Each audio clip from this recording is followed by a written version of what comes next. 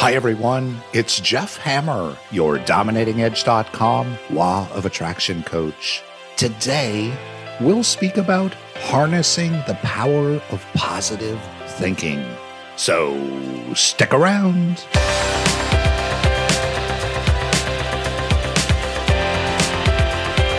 One of the best-selling books on the planet, The Power of Positive Thinking, is a 1952 self-help book by Norman Vincent Peale. It provides practical instructions which were designed to help the reader achieve a permanent and optimistic attitude. The techniques involved affirmations and visualization, things that are part of your Dominating Edge morning routine. Now, Peale claimed that such techniques would give the reader a higher satisfaction and quality of life. More than 15 million copies have sold. And I suggest you read it. You can actually buy a used copy for about $3 with free shipping at eBay. Today, some 70 years later, experts continue to find evidence that our thoughts, both positive and negative, don't just have psychological effects. They also have physical effects on our body.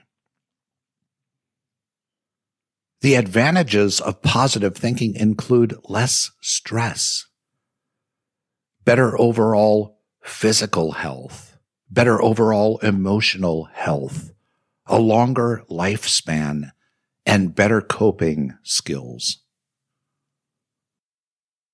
You have a choice every day when you're first conscious in bed in the morning to start your day in gratitude, followed by quieting the mind and then animating your future or visualization, and moving out into the day with clear thoughts about what you'll attract in life.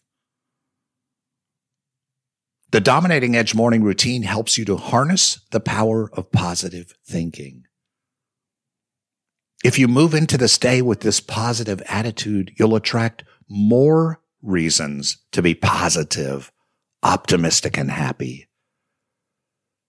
Put out happy and optimistic thoughts, and you'll attract happy and optimistic experiences. We always have a choice about how we show up. Now, I'm not sure if it's just me or if you're also a little edgy about reintegrating back into your job and life. Now more than ever, we need to be intentional about how we're showing up. Many of us have been at home alone in our Lululemon with limited outside interaction. I was recently chatting with my nephew-in-law, and he was actually complaining about having to go back into the office. It's stupid, he said, and reiterated it a few times. So I asked him if he worked in the office before COVID, and he said yes. So I responded, so nothing has changed. See, I just wanted to get the point across that his employer wasn't making some new, crazy, unreasonable, unnecessary request or demand. The employer was just getting things back on track, back to normal. So my nephew-in-law had a choice. Was he going to shuffle into the office mumbling, "This is stupid"? Or was he going to be grateful for his job, showing up with a positive, helpful, grateful mental attitude? Which attitude do you think would ultimately provide the best end result? Which do you think would offer the best opportunity for advancement in the company? And which would be a slow death? not to mention dragging that bad attitude back into his home and family. You know, Google recently said its employees could work 3 days in the office and 2 days wherever you work best. But not every employer has that flexibility. If the company you work for has been lucky enough to survive 16 months of COVID and almost 100% lockdown, be grateful. You know, maybe they will reassess how they operate returning from COVID, but that won't happen overnight. As we return to work and life, let's do everything we can to do that with a positive mental attitude. Everyone will thank you, and who knows what untold richness the universe has in store for you.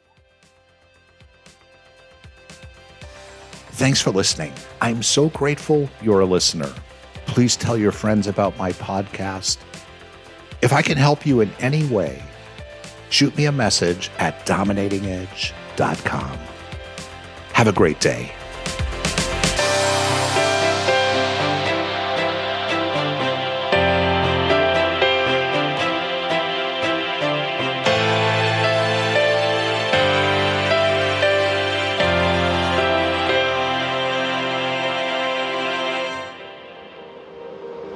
An Ironic Media Production. Visit us at ironickmedia.com.